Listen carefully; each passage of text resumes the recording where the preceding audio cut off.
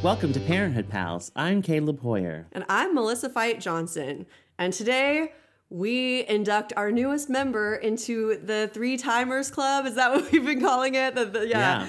It is our very first guest that we ever had. Number one, my dear friend, Angela Curran. Welcome back, Angela. Hello. Hi, thanks for having me back. Well, thanks for being back. I don't know why I said it like that. Even though it's 3 times, it's been a while. Yes. Because she was here season 1 and season 2. We're in season 5. Yeah. We've missed 3 seasons with Angela. That's right. That's unacceptable. I don't know what our problem was. How dare we? How dare we? We haven't had anyone on more than 3 times yet, though. But Angela, what have you been up to since the last time we had you on? She was last on for season 2, episode 20, New Plan, which we most remember for... Prom! Yes. God, last time we had you on, we were deep in the Richard Dreyfuss era. Yeah. Yeah.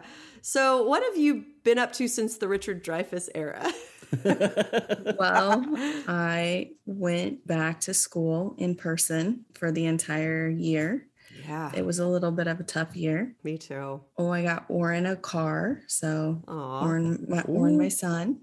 Yeah. He's been driving since September and he's 16. So Wow.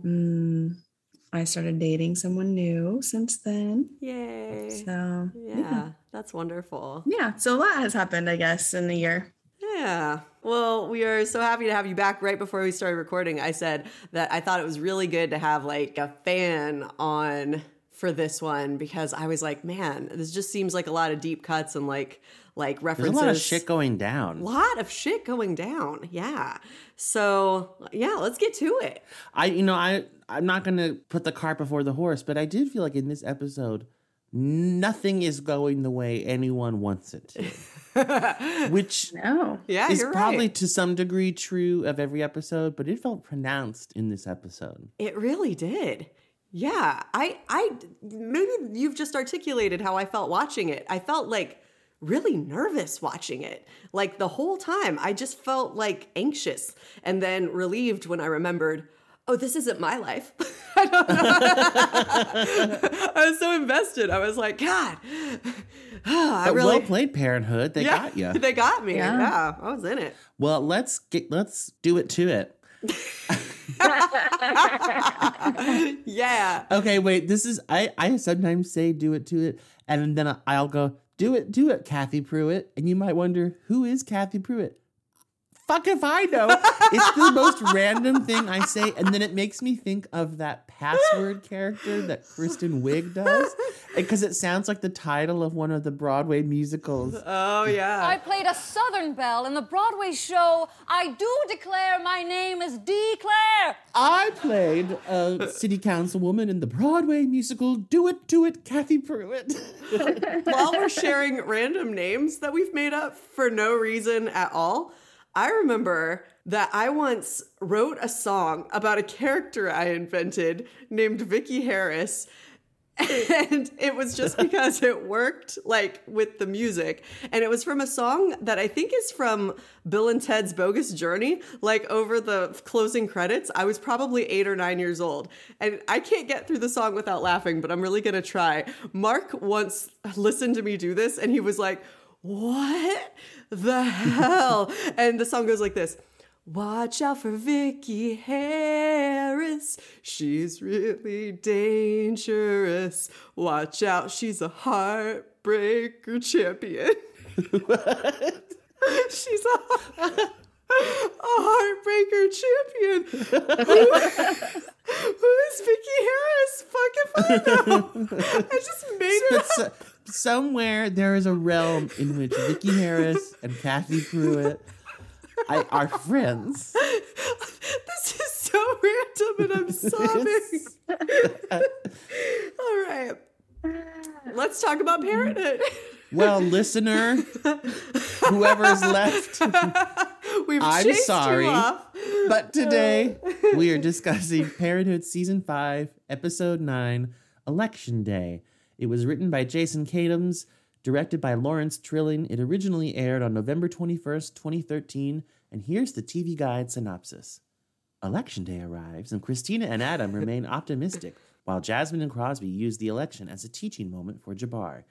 Meanwhile, Julia and Joel work through Victor's reservations. Amber is asked to sing guide vocals for the band, and Sarah helps Hank work through a family issue. So, Election Day, this is not a title with a deep hidden meaning. Its significance is pretty obvious. It's Election Day. The episode begins with Jasmine and Crosby canvassing for their old pal, Christina. You're magic. Look at you. What? I cannot give these away. I don't think I can give away a $5 bill. Oh, this is great. I'm loving this. Yeah, you're killing Here you it. go. What for Christina? I don't want to instigate, but you're not offended by this, are you? No, why? Well, the fact that Christina and Heather sent us here, you know.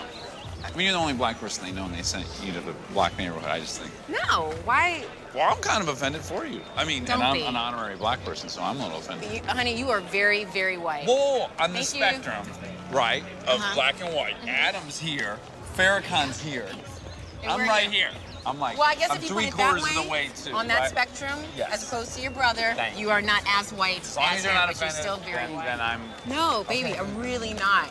I'm really into this. You know, elections and voting, it really means a lot to me. I mean, casting my ballot for Obama in 08 was one of the most meaningful things I've ever done. You know, like thinking about how far we've come and that I helped to elect the first black president. I mean, I never thought that would happen in my lifetime. I mean, I know you can't really relate to that, but Yeah, I can. really? Totally. I don't think that was a black-white thing. I mean, it was really a profound moment. I got, was. like, yeah, when I voted, I got emotion. I cried. You did? Yeah, I I didn't know cried. that. Yeah, like a baby. You know that when you got your little sticker, Yeah, wasn't I still have it somewhere. You do? Yeah, I think So so. do I. Yeah. Aw. I might go on record as just saying, I think this was, in my opinion, Crosby's worst episode. I think worse than cheating on Jasmine. I think I was angry. Whoa. I know, it's a hot take. I couldn't stand him in this episode. So maybe I should wait until other people talk, or I guess I could just, be like, but I was like, honorary black person, lying that you voted for Barack Obama or that you voted at all. Like, I think I was supposed to find all of it sort of Buying a vote. Buying a vote. I just thought he was so entitled and privileged that I was like, I can't find this funny. I think you're a horrible person right now. And I will love him again. I've thought this about like Zeke and I'm keeping it in perspective, but I was like, wow, just every time I was like, this couldn't get worse. I'm like, wow, it did. I don't know. I just thought it was terrible. So, but I think it was supposed to be funny. And I'm sure in the past I did think it was funny. Did you guys think he was funny in this one? No. I kind of did. Good, because I want, But I there's- don't disagree with anything you said. Yeah. I don't know. I was just like, man, you're just like digging a hole that you don't need to dig. And I kind of did the same. Like, I don't hate him, but I'm just like, why are you saying all these things? Like, it's not even necessary. Yeah. Yeah. The scene I just played, as cringeworthy as it was weirdly, I felt like a good example of the kind of conversation I wish we had more of between Jasmine and Crosby. Because like we've mentioned that they like never even mention the fact that they are of different races, except like for that very special episode. Right. Which even calling it that makes it sound condescending. I actually did think that was a very special episode. If for no other reason than they talked about that, which they never talk about. Yeah. But I liked this because when I say like, oh, why don't they talk about it more? It's not that I want every episode to be a very special episode about racism between them. I just find it a little bizarre that it never comes up. Yeah. So here it was at least like, oh, well, it's something they're both acknowledging and they're relating it to what they just happened to be doing that day, which is we got sent to the black neighborhood to hand out voting things for our sister-in-law. Wouldn't you mention the fact that, oh, I wonder why they sent us here? So like that I kind of liked. I liked that part. I'm like, yeah, use it as fodder for comedy, that like Crosby is digging a hole, or I liked that aspect. But yeah, it's not that I liked what he was saying, though. Right. And I also, kind of on the flip side, not to like be like white pride or anything. I also find the equation of lameness with whiteness very troubling as well. Yes. Yeah. I think that's a bad, like, no, that's not progress. No. And you don't get to act like if you're cool, it means you're less white. Like, I'm like, you don't know her experiences. And even when he like felt like he had to like be part of how great it felt to vote for Obama, which, by the way, I think is kind of bad enough, even if he had voted for Obama, like to be like, you know, he could say, you know what, it was a wonderful feeling to vote for him too. Cause yeah, he was like, I understood it was momentous, but of course it meant something different to me than it must have to you. I get that. Right. For him to be He's like, like, I don't think that was a black-white thing. I'm like, I do. I do too. Yeah. Not that white people, like you say, not that it couldn't mean something to them. Yeah. It's not the same thing. Right. Yeah. I mean, I loved voting for him. It felt like momentous to me, but I can't pretend that I would know what Jasmine felt. So that really bothered me, even if he had voted for Obama, that he couldn't let her just talk about her experiences without him having to be like, me too, me too. And then to find out that he hadn't even voted at all and never had, I just was like, why? Yeah, like Angela said, none of this is necessary. Why not just listen to her? Why not even just admit it? Like, you know what? I'm a little embarrassed to admit that I've never voted. It's something I've totally taken for granted. It's awesome to hear you talk. It's not like I wish he had a different history. I think it's interesting that he never voted. I just wish... And believable. And believable. I just think it would be much more interesting if they had gone another way with it. Like if you'd had to sort of be like, why haven't I ever voted? You know, like, why is this something that means so much to you and it means nothing to me? I've totally taken it for granted. Like, I think that would have been fascinating.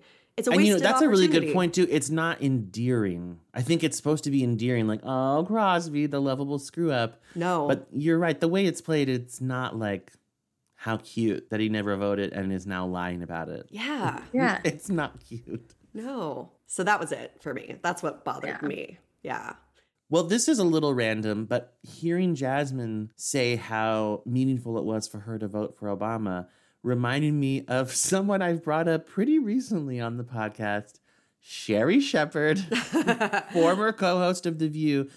And this is a little off topic, but it's my podcast, so I'm going to play it anyway. Here is Sherri Shepherd. Well, here's The View the day after Obama was elected in 2008. You're the only one of all of us who is undecided as of last Friday. I think you were still. I hope you decided by yesterday.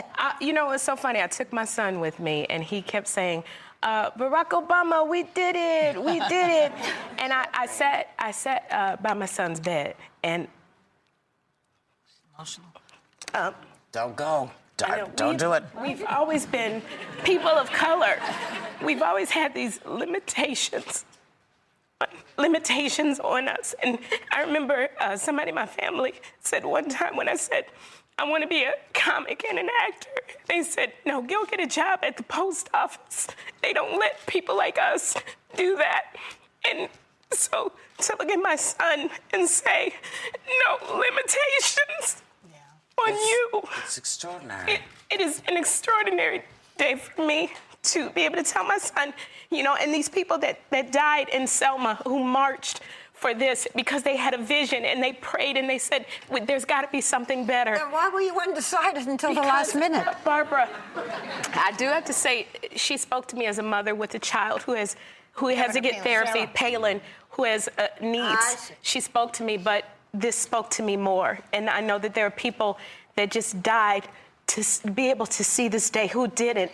Just regular folks, George Lee, Reverend George Lee, Lamar Smith, Emmett Till. And so to look at my baby and go, you don't have to have limitations. It just... Don't go. Yes.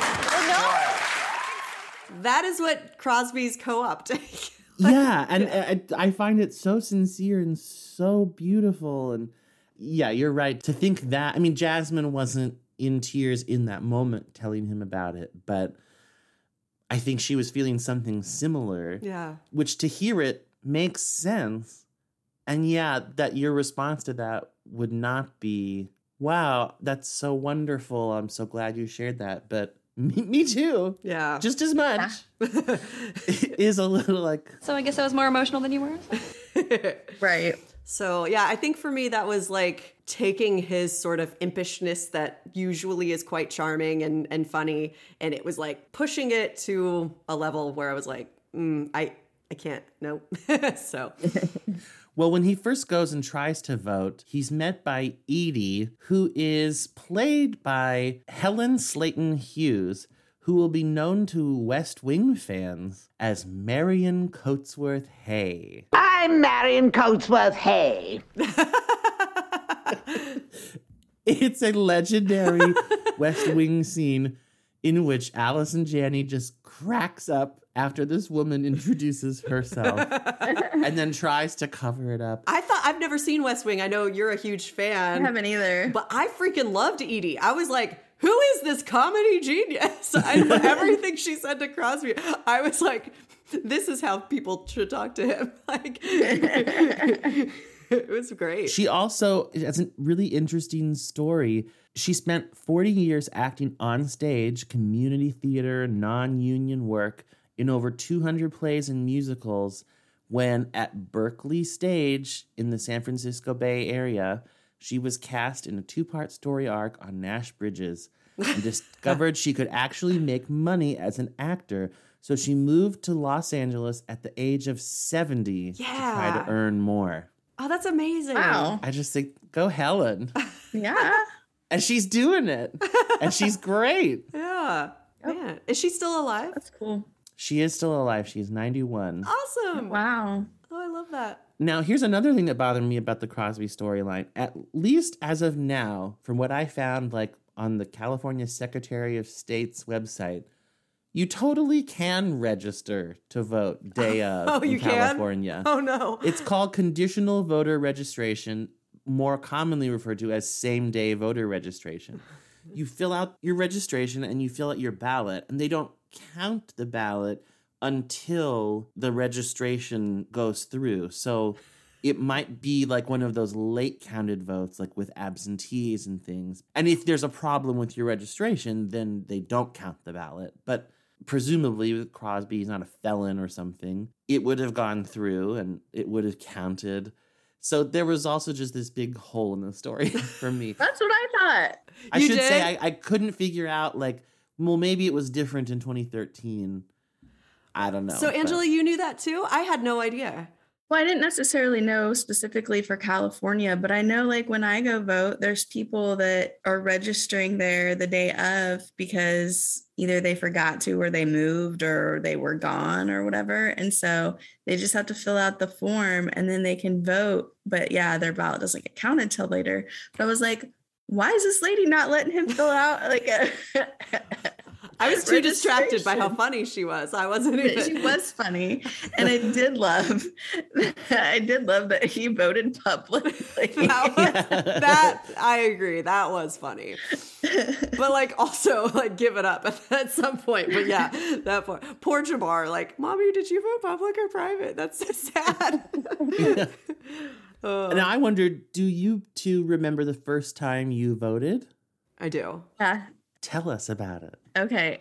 I don't know. I graduated high school. So I was 17 and couldn't vote that year, whatever that election was. Bush Gore? So you couldn't vote for that? I think, yeah, it was Bush Gore. So I had to wait and I was in AmeriCorps for the next election. So I had to fill out an absentee ballot and mail it back. And I was sitting at a kitchen table in Connecticut voting and mailing it in and hoping that it got there in time because I wasn't sure it was going to. So, wow. Yeah. Man, I am 2 years older than Angela. And so I did vote Bush Gore. That was my first one. And it will probably surprise no one that I voted for Gore. But it was interesting because I really felt like I didn't feel things as strongly as I do now, or as strongly as like my students do. You know what I mean? Like, I feel like now maybe with social media and stuff, people have really strong political opinions at a very young age. And I knew I leaned progressive, like those were my thoughts. But it was funny. I remember doing a little research before I voted, like just to make sure. Like, I think Gore's my guy. My whole family is Democrat. You know, like I'm like, I think I am too. But I don't let me make sure, and then I looked stuff up and I'm like, oh yeah, clearly. But it's a little embarrassing to me that I had to like think about it, that's sort of interesting. And I do remember like a lot of people in my life voted for Nader, and it's part of why now they're more likely to just vote Democrat instead of, because like, honestly, I think a lot of people my age are like, Nader might be sort of part of why, like we had Bush, and there were other reasons too. But anyway, but I do remember trying to look it up, and it was the only time I ever did that, because I remember for every presidential election after that, I felt incredibly strongly. And I was like, it's got to be this person. And so, but yeah, 18 or 19, however old I was, I didn't. I don't know. It's interesting. I think about how it took me my whole life to feel as strongly about things as, I feel like more and more all the time. I feel more passionately about how I feel. What about you? Yeah, Caleb, you're like 4.5 years younger than me. Like, yeah, I turned 18 in 2004, which was an election year, Bush-Kerry. And so I was at NYU that fall, my freshman year. And I remember my polling place was the dorm that I lived in. Oh, cool. So I just took the elevator to the first floor and voted. That's cool. In my first election. But then I also remember, as I voted for Kerry, so my first election was voting for the losing candidate. And like in that election, he actually lost, not like yeah. I say with like a wink, but whatever. And it did feel a little bit, I remember the next day when we were all like so bummed because, I'm in New York City and feeling like, oh, this is like a lesson, isn't it? That I'm supposed to like learn things don't always go your way. Gosh. Although even as I'm saying this now, in the midst of our country just refusing to accept the last election, right, it actually feels like a profound lesson. It's like, that's kind of the bedrock of our democracy. You make your voice heard, and sometimes your voice doesn't prevail, and you gotta be okay with that. Anyway, not to get on a soapbox about that, but being humble in defeat is a good virtue, I think. I do remember I wore a pantsuit to vote for Hillary Clinton, and that was the one that really broke my heart. Like I was like, what just happened? But yeah, right. yeah. I don't know. Well, Jasmine confronts Crosby about his voting issue with what I think is actually a pretty charitable attitude. Yes. So you're saying you never voted, like ever? When you say it like that, it sounds very judgmental. Do you think you could rephrase it in a less judgmental? I don't think I can. What more important thing were you doing other than voting for Barack Obama in 2008, huh? I was incapacitated in Napa during that election. Napa. I'd not. What happened to crying? You say you cried like a baby. You were getting very emotional, and you were talking about your ancestors and stuff, and I got sucked up into it a little bit. You were talking about the 15th Amendment and the civil rights stuff. Swept up into it. I was trying to connect. You weren't even going to vote for your own sister-in-law? What's wrong with you? I tried to. How? I went down there, and they would not let me. Now, I was assuming because we live in a democracy that I could register day of, and guess what? I can't. It's not my fault. I am an upstanding citizen, and I tried. If she loses by one vote, which happens, it's your fault. And, since we just played the tape, I just want to point out to everyone, she absolutely did not mention her ancestors. No! Or the 15th Amendment. Which BT dubs, I just looked up. I could tell from context clues what the 15th Amendment probably was.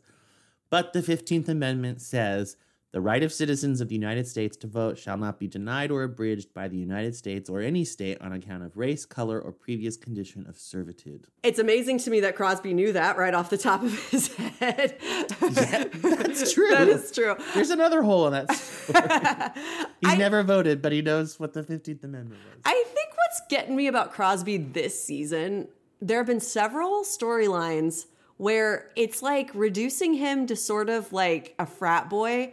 And I feel like in previous seasons, he wasn't. Like, he was kind of a lovable screw up in some ways, but he had like such a good heart. And I feel like this season, it's like just doing whatever it takes, sacrifice integrity of character, honestly, just for like jokes. And I think that what bums me out about that is while I like the show to be funny, and I do think it often is, I think that they've wasted opportunities to like have really interesting conflicts and conversation. Like, I think it would have been so much more interesting if he would have said, I was too embarrassed to tell you that I was in Napa. Like, this means so much to you. Yeah. Why I didn't want to admit that. That's, you know, like, that would have been so much more interesting than him being all self-righteous about it. Like, you sound very judgy. Could you say it less judgy? Like, why not some self-reflection? I feel like he's better than this. Okay. Anyway. That's a really good point, because Crosby's whole arc through the series has been him maturing. Yeah. In all sorts of ways. And it feels like they want to see that maturation, but they also don't want to lose their comedic fodder. Mm-hmm. But then it also almost requires them to like retroactively demature him, to just invent a word. Yeah. It feels like going against the character a little bit. Yeah. My only thought on that is maybe they did it because the entire episode is so serious in every other aspect. They couldn't figure out how to add the humor in anywhere else. So they kind of had to give it to him. But I still think like there's some stuff that was super funny that they could have had in there, like the voting public. Yeah. But still had him be a little more humble and like apologetic rather than just be, he's a jerk. Yeah. I will say with some embarrassment, here's my voting confession. I have never voted in a non-presidential election. Oh, wow. That's interesting. And I feel bad about that.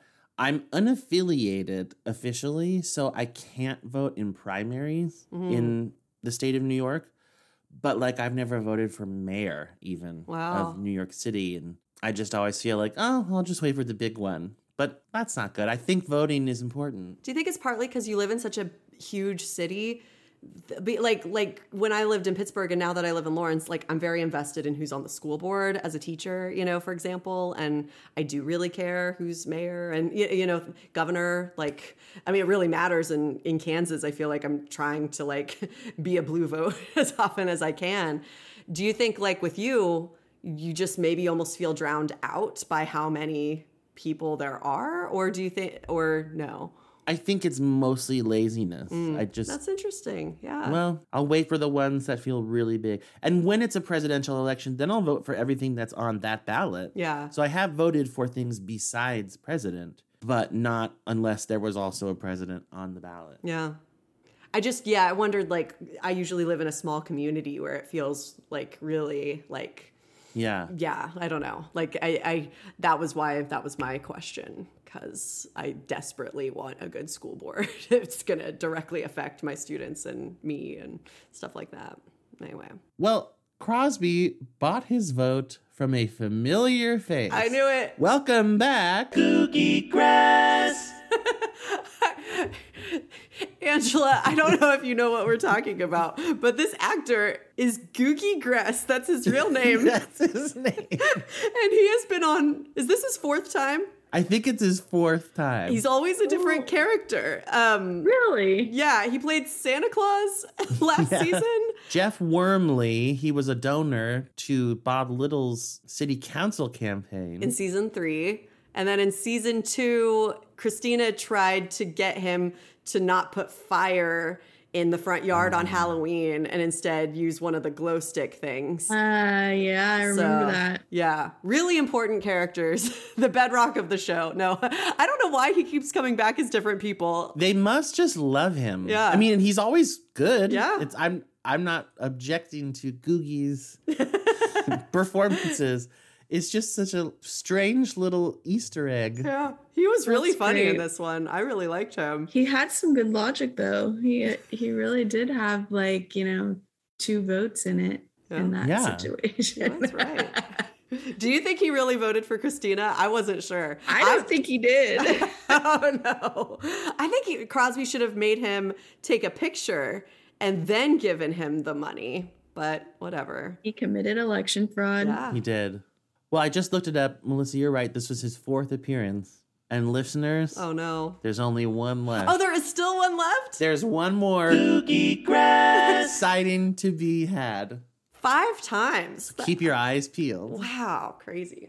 All right. Well, pivoting a little bit to the election beyond Crosby's irresponsibility, I wondered a little bit in that montage of Christina meeting people if the show had missed some opportunities to make this plot line more interesting. They really mined her campaign for the family drama of, like, does Adam really believe in her? Is this good for her to be doing so soon after cancer? But they didn't show her meeting with constituents or prospective voters. And I think if I were to run for office, I feel like what would stick with me would be the random people I meet and the random stories I hear. We get one snippet of it with Caroline from the debate and her daughter at the end. Yeah. And then, like, that woman on the street who's like, I'm voting for you. I'm 5 months pregnant. And I thought, I could have done with more of this, honestly, if, I don't know. Do you agree at all? I do, but also that whole montage struck me as funny in a way that I don't think it was supposed to. And I'm like, why is she at the meat counter? Like, yes, that was the one that got me. I'm like, is this gonna help you become mayor? Like, serving people meat? Like, it was very strange. She just lost the vegan vote, which in Berkeley is probably pretty big. Yeah, I don't know. Like, for some reason, it never felt like less of a believable storyline to me than when she's just like, hi, I'm Christina. I'm serving you meat. And I'm like, kissing babies. And I'm like, it felt like mostly not very realistic, I think. And I think there could have been a montage that struck me as more realistic, like visiting schools, like that's her whole thing is education. Like, I was like, why is she doing these things? Like, I don't know. I felt like it was somebody who was just guessing what a person might do. And maybe you're getting to it, as I've mentioned before, I find expertise to be a huge turn on. That makes it sound sexual, which it often is, but it's not just that. They have established that Christina has a history of working on campaigns, that she knows politics, that she's not a novice. She's a novice as a candidate, but not to the whole world. Right. I think maybe what I'm expressing is a desire to have seen her be better at this. Mm-hmm. They really played up the in over her head aspect, but why didn't they ever play up that she knows how to do this? She knows what she would tell someone if she were Heather. Yeah. Let's see her pivot from that position to the person out front. Let's see her prepare for an event. Let's see her know why it's important and why a certain event might help her or hurt her. I don't know. It just, in a way, I feel like they sort of sold her short on her expertise. I agree. Because there maybe is greater stakes in, oh my gosh, I've never done this before.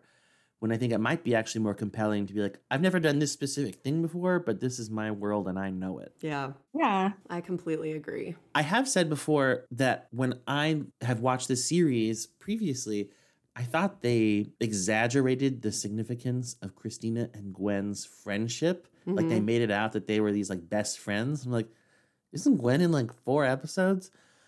But I have to say, her appearance really packed a punch for me. Christina. Thank you. Look who showed up.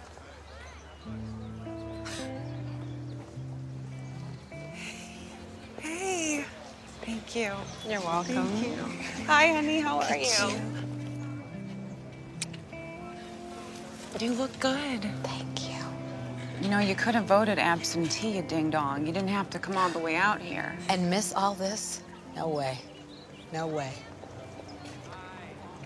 There's a good chance that I might lose this election, so... Honey, you've already won. I'm so proud of you. So proud of you. Thank you. Yeah. Let's go vote. Thank you. Oh, is it a problem that I'm gonna vote for Bob Little? That made me laugh out loud.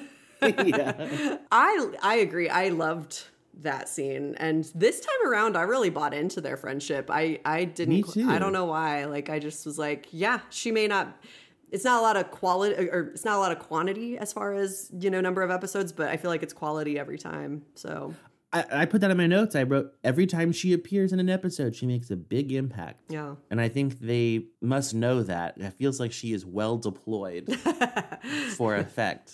Yeah.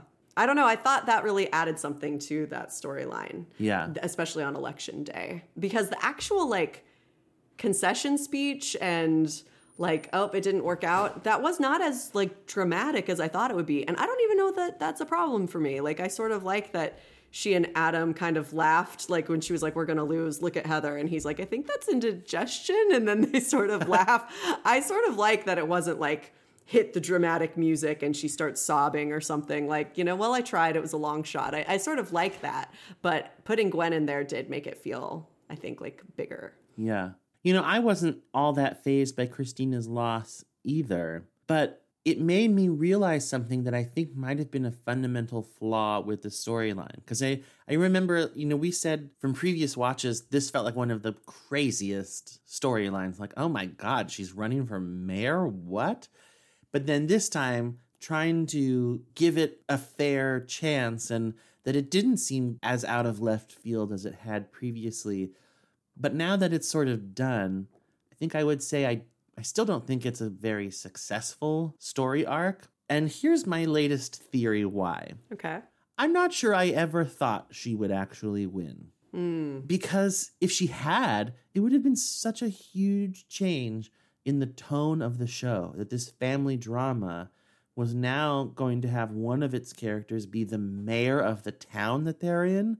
Like, how can you not have her storylines then largely be about her job and the things she's dealing with? So now this family drama is going to be partly a political drama too. And maybe they could have made it work, but it just seemed like, no, the show's not going to go in that direction. But if you feel confident of how a storyline is going to turn out, and then it does turn out that way, it's like, well, how invested were you ever? I didn't really care at all that she didn't win.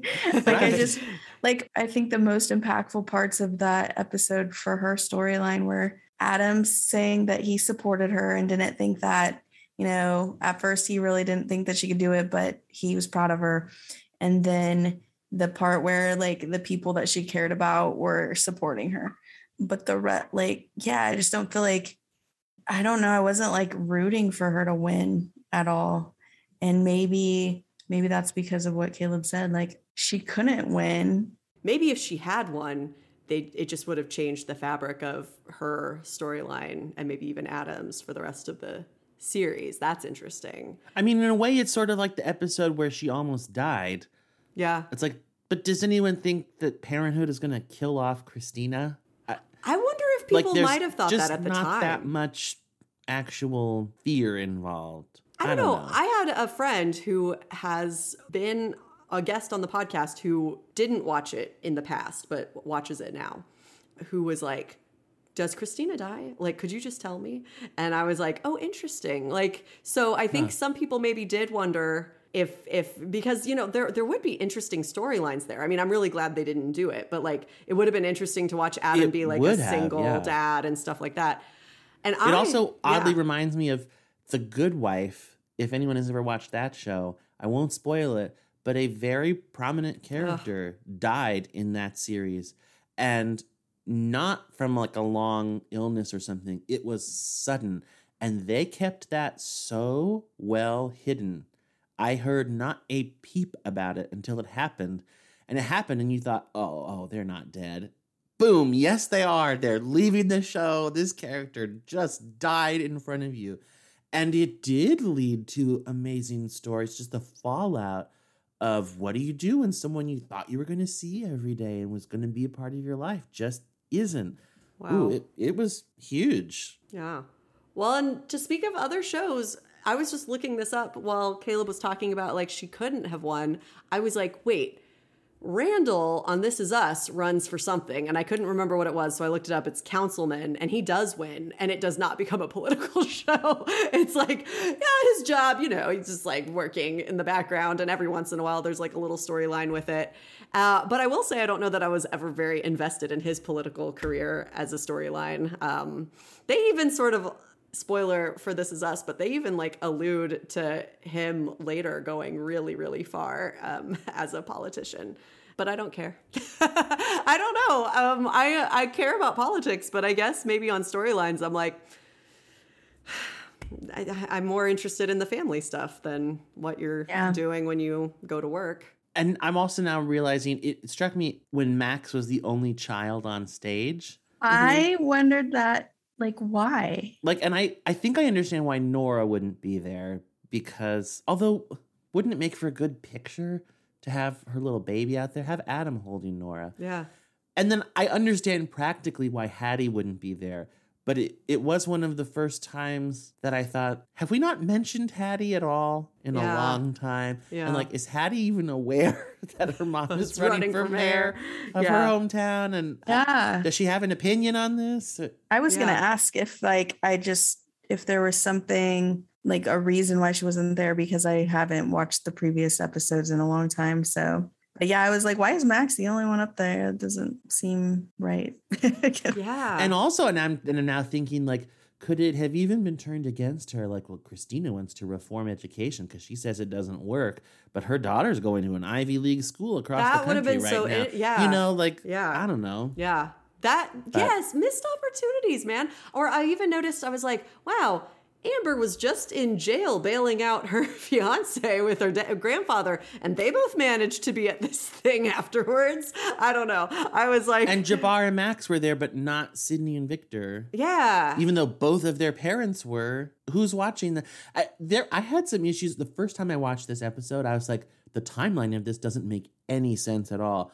But when I watched it a second time, at the beginning, they said it's the day before the election. And I thought, oh, okay. I was oddly thinking, like, well, the episode's called Election Day. This is all happening on the same day. And it really didn't make sense to me. But then I realized, no, it's 2 days. But it still is a little odd. Like, I believe the first thing that happens on the second day is Crosby and Jabbar go to vote. And then the rest of that day, there's, like, day drinking with the band. And Ryan gets arrested. Oh, yeah. And is Amber just drunk at this family But then thing? they still go to the election. Yeah. She must be wasted and very traumatized. All the stuff that's... I guess I didn't even notice she was there. I was really distracted by it. I'm like, you should just go home. It's been a day. Or maybe go home with Zeke. Like, you two should just be, like, figuring shit out. Like, Christina will understand. It's been a day. I don't know. I thought that was really weird, but... And then, like, when Crosby bought the vote from Cookie Grass, it looked light-wise like it was still early morning. And I thought it would have been nice if they could have been out, like, around dusk to make it look like, oh, now it's the end of the election day. Crosby went back to try and buy a vote because Jasmine chewed him out. And anyway, it was strange. It was kind of bonkers. Well, I could buy Sydney and Victor not being there because I feel like different parents would make different choices. Like Crosby and Jasmine are just like, let's take them. And for whatever reason, Julia and Joel are like, let's have my mom, like. She's in Italy. Oh, right. Oh, so who is watching them? Julia says when she storms into Joel's work that the kids are at her parents', which, could be Zeke watching them. But then Zeke goes to the police station. So at what point did she get the kids back? And now who's watching them? You're totally right. Plot holes. It felt a little slapdash. I totally forgot about Camille being in Italy. Yep, that doesn't work. That doesn't make sense. Maybe Joel is like, yeah, really, where? Like, he's not just like, where are the kids? He's like, where the hell are the kids? Yeah. Oh my gosh. Well, while we're criticizing, the end with Christina and Caroline from the debate and Emma was very sweet, but it also felt a little cloying to me. A little deaf girl telling Christina that she changed her life. You're laying it on pretty thick, Parenthood. I went with it. I was like, oh, it's all worth it. Look at this moment. I don't know. It was sweet. Yeah, I did like that. I thought that was more impactful than her like concession speech, which I felt strangely unmoved by, even though it was a fine speech. I don't know, but I was just like, this does not have any dramatic resonance, but maybe it's because I did not care if she became mayor or not, but just personally. Right. Or if anything, I was hoping that she wouldn't become mayor. Yeah. I'm like, okay, I'm not sad for you. I'm relieved for me. Yeah. I don't want to watch you be mayor. Even though I love the idea of Christina having ambitions beyond the home. Anyway, whatever. No. Well, I thought next we would go to Ruby. Oh, yeah. And Max. Irrelevant detail first. Ruby is reading Divergent throughout the episode, which seems like a totally plausible choice for someone who we know used to like the Hunger Games. Yeah, that checks out. Angela, did you read Divergent? I did. I did too. Oh, wow, I didn't. Yeah. You guys have to stay hip with your kids. That's right. Yeah, that's where I get most of my reading choices from, is what the kids are reading. Yeah. Well, the real engine of this storyline kicks in this scene. I have intentions of asking Ruby to be my girlfriend. What? As the father, I thought you should know. Well, I mean, ho. No, Max, that's not a good idea. Why not? Because she's my daughter. I know, that's how we met. Why do you even want her as a girlfriend anyway? 'Cause She was wearing a shark shirt. Yeah? I'm a Sharks fan. That means we have common interests. Also, we're both 14, and I'm a boy, and she's a girl, which means she meets all the requirements. You know, Max, come on. First of all, she lives in Minnesota. She's moody. You saw what she's like, right? I'm asking her tomorrow. Well, this doesn't seem like a bad idea at all, does it? I thought this was a fascinating storyline, actually. I thought we do probably need to have a conversation about Max and consent, especially in light of him taking the picture of that girl for the yearbook of her crying. Yeah. And she said no, and he just kept doing it. And I get that this is not the same thing. And he actually, I was very pleased. He accepted it. Like, he accepted her answer, and was very matter of fact about it. But I think I had been worried prior to him accepting it that he would be like, it just makes sense for us to be together. You can't say no, it's what I want. Like, I really was worried he might say something like that. And I thought this would be an interesting storyline to explore, because I feel like I do try to cut Max a lot of slack, knowing, what he's dealing with. And I think I sort of try to be understanding in ways that I might not otherwise be if he wasn't on the spectrum, like, to be really honest with you. But consent is something I feel so strongly about that I think if he had not accepted her answer, I would have been pretty furious. That's why it's so important that the adults in his life don't let him down. I felt like Hank was really on the verge of letting him down with just telling his daughter to go with it. I was like, horrifying. Well, and Hank really let his daughter down. Okay, so I'm going to play this scene. The vacillations I went through of like one extreme end of an opinion to the other in this scene. It's a short scene, but I was shocked. I felt like I had whiplash. So do you want to be my girlfriend? What? Do you want to be my girlfriend? Not gonna happen. Why? Excuse me, I'm doing something.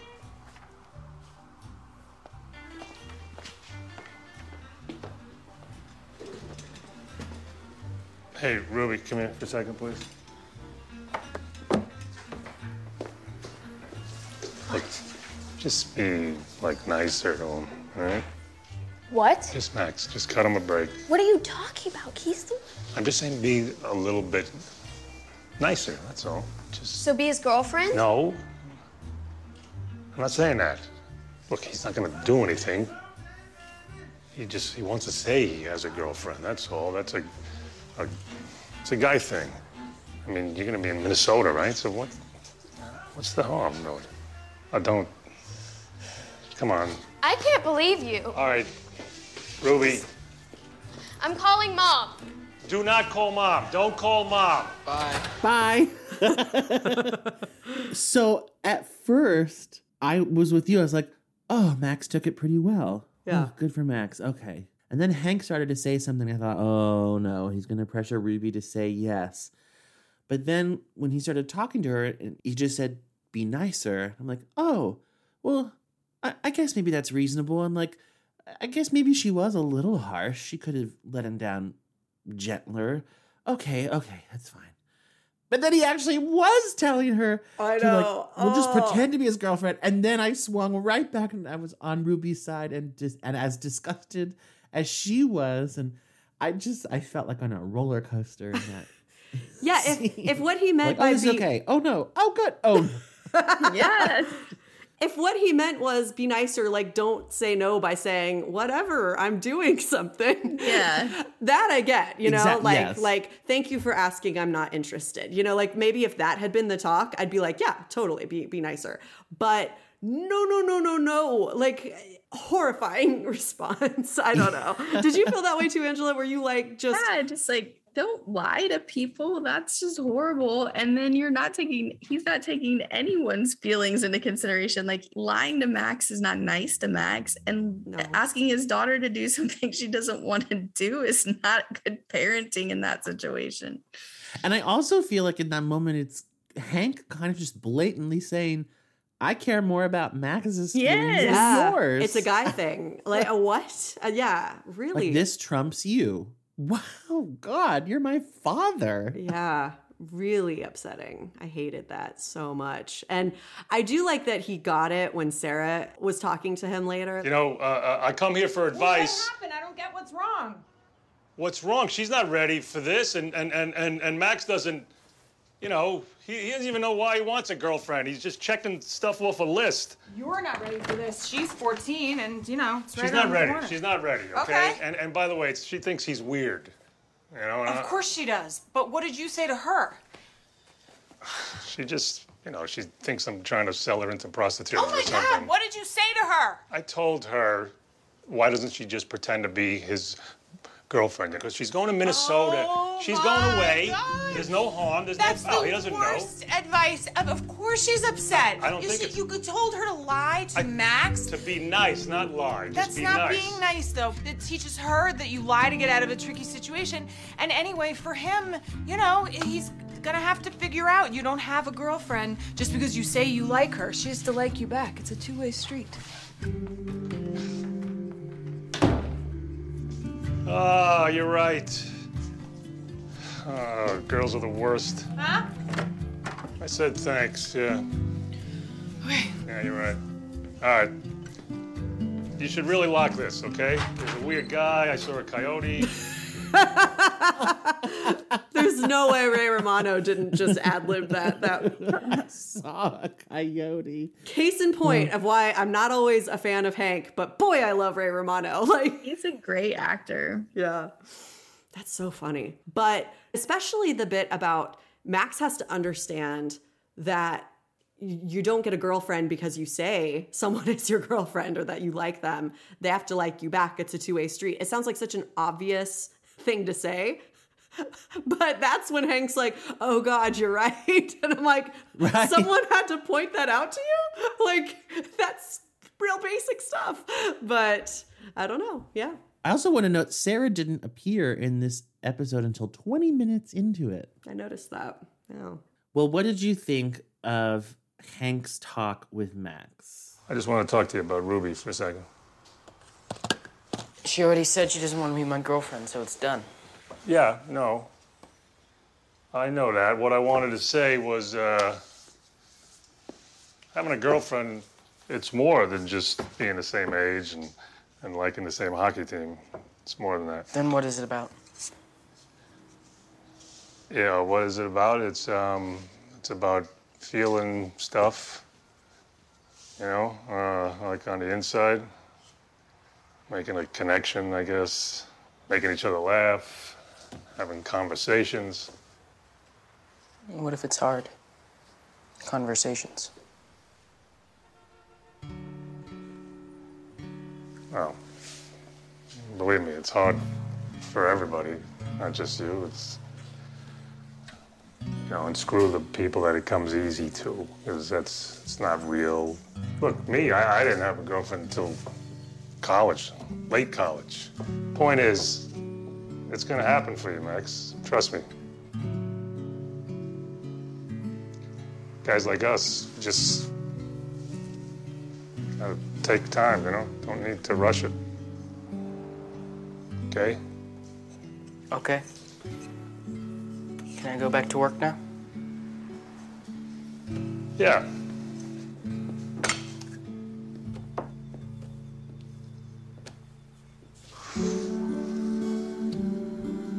Thanks.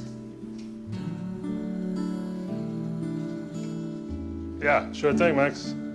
I think that they are making Hank seem maybe more sympathetic than he did in season 4.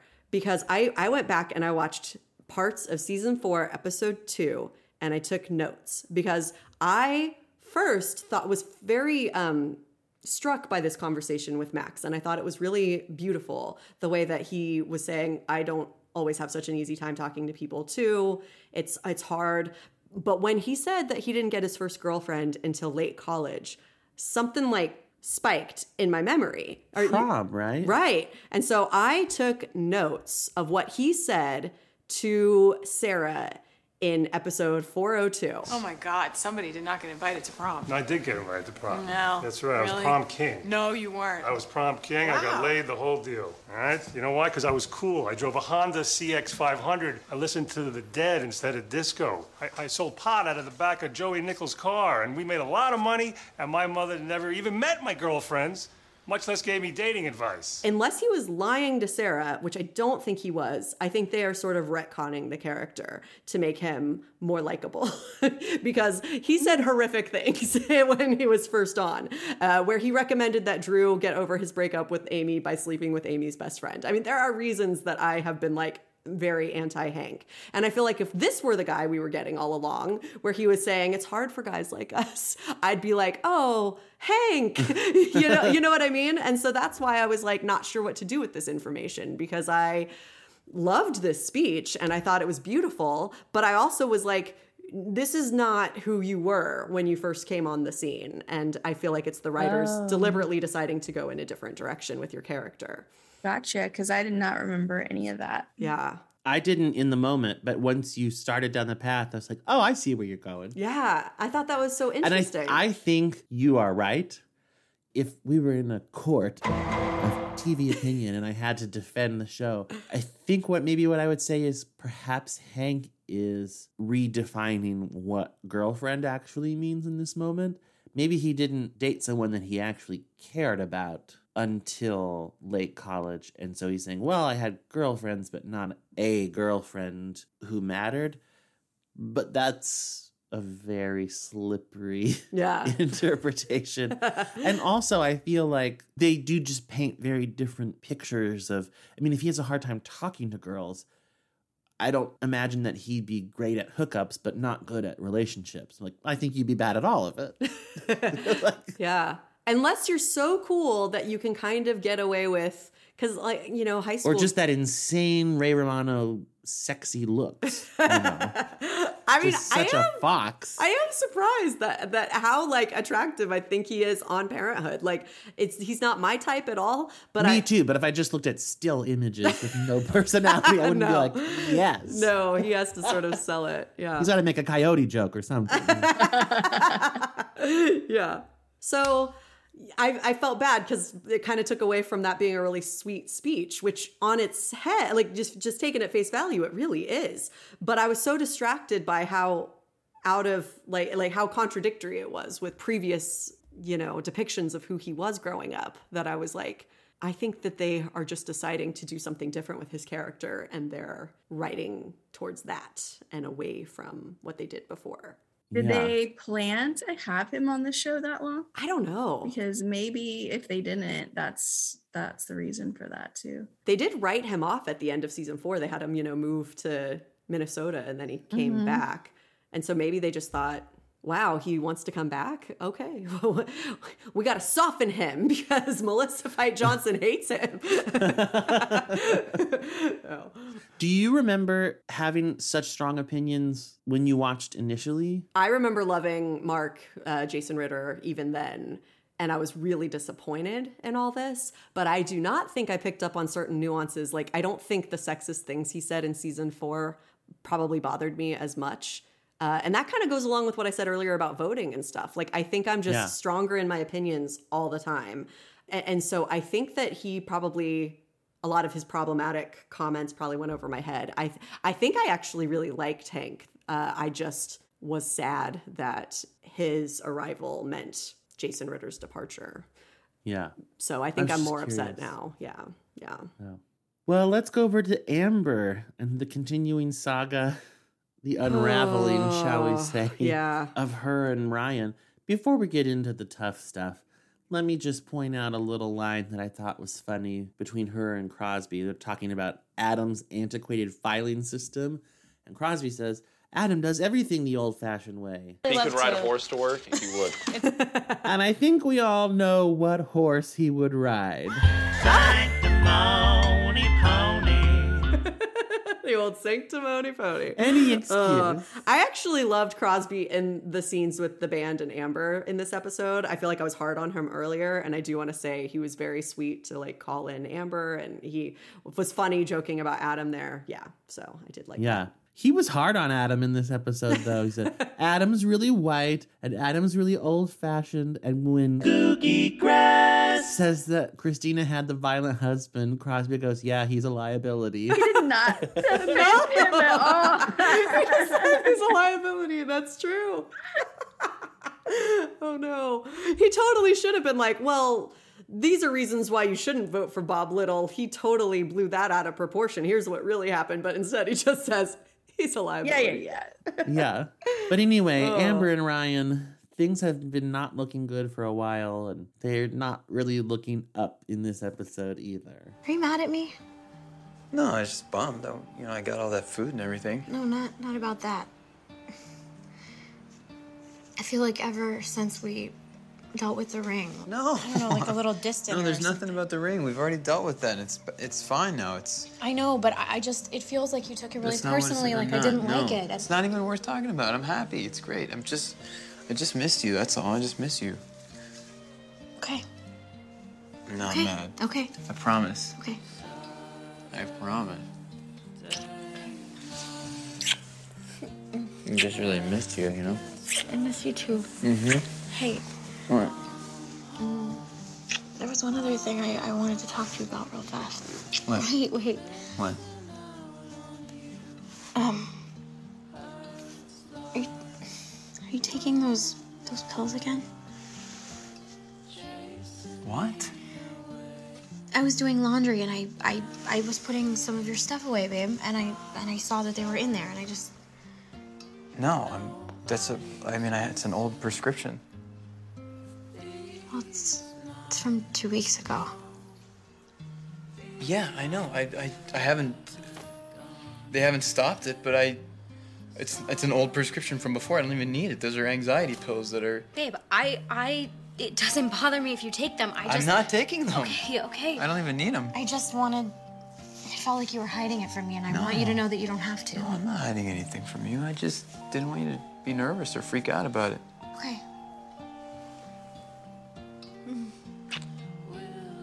Love you. And she doesn't say it back. Oh, I didn't even notice that. Angela, since you haven't been rewatching the whole thing, what are your feelings about Ryan or your memory about how you felt about Ryan? Based on either this episode, but also what you remember about him. Did you have a very strong opinion about him or their relationship? I don't remember much. I do, I kind of forgot about him actually until this episode. And I was like, oh yeah, this guy. I feel like I didn't like him, but I can't really remember. But from this episode, I don't think I like him. Not a great episode for Ryan. I was wondering because I was like, you could, I think, have some pretty good memories of Ryan based on different episodes, but this one, I was actually afraid of him in a lot of ways, even before the big punching out Zach. I lying to Amber about the pills and then refusing to ever admit that he's upset with her, just being passive aggressive instead, why not just say, we should call each other, and let each other know what's going on. I feel like he just keeps saying, it's okay. I mean, my feelings were hurt. I ordered all this food, but it's fine. We're good. No, I'm not upset about the ring. Everything's great. Everything is clearly not great. And she asks him directly, are you mad at me? I found it really uncomfortable that he just couldn't say I am, because that's what's bottling all that up. And later when he hits Zach, I don't think it's just about Zach. I think he's mad. You are blowing my mind because you are so right. And to hear you say it, it feels so obvious, but I wasn't pinpointing it. And it makes sense if he's like using Amber in a way as a balm to all of the hardship in his life, which I think he definitely is. If all he wants is to be on a better path, he might just say, everything's fine as long as I think about it that way, then that makes it true, which I think is really believable and I think is really tragic. Yeah. Because what a wonderful thing for him to want, and he should be on that better path. Yeah. Like, I want that for him, but you have to deal with the way things are, not just the way you wish them to be, and you can't will your problems away. Oh, you're so right. But it doesn't relieve him of any of that responsibility. Right. Like, that's a really deep conflict. Yeah. Because you can't just demonize him. He's his own biggest victim. Yeah. But it also, you can't let him off the hook either. Oh. Yeah. It just struck me as so sad. Amber is thriving at work and like doing exactly what someone her age should be doing. Like, you know, like what a dream to get to do these backup vocals or whatever and to do it so well. And that scene with the band telling her like, we're choosing it, made me tear up. And I'm like, this is beautiful. And if she were in a really healthy relationship, the kind she should be in, he would just be thrilled for her and not threatened by it or not like thinking about how it affected him and her getting home late. He would trust her to be out like celebrating with the band. The whole thing just broke my heart. I just thought, he's making her feel so guilty, and I don't think she's doing anything wrong. I mean, maybe it's a little insensitive to not be really specific about what time you're coming home, but those are minor things. You know, those are easy conversations. Like, okay, I'll be better about that. But like, it cuts so much deeper than that. I don't know. It really broke my heart.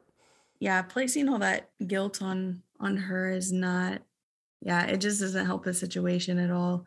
Like, she's gave him an opening to discuss things, and he just acted like everything is fine. So it's really not her fault. She can't fix something if she doesn't think anything's wrong. Yeah. She does think something's wrong, but he won't talk about it. So And it's so funny. I was not, like I said, I wasn't picking up on this.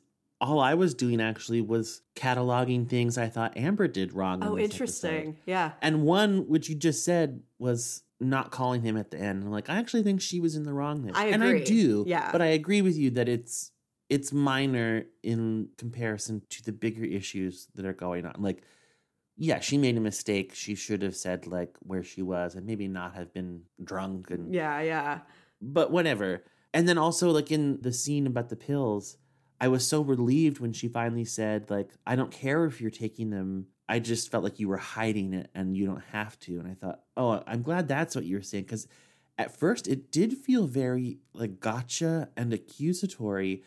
And I thought, what if Ryan really needs those pills or really benefits from taking them? I'm thinking, you know, there's a stigma against mental illness, and then an even further stigma against taking medication to regulate your mood. And it just seemed very un-Amber to be like, why are you taking pills? But then the issue of, oh, it's hiding them. It makes it seem like he's doing something wrong. Yeah.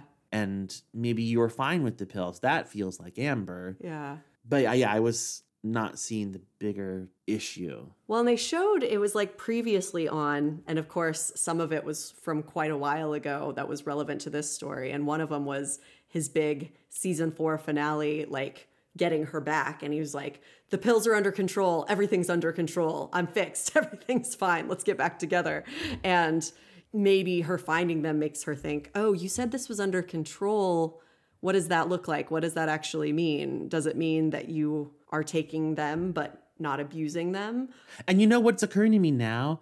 Maybe it would have been a better choice for the show to have the pills that Ryan was taking be something that he's abusing. Like, have them be painkillers, have them be opioids.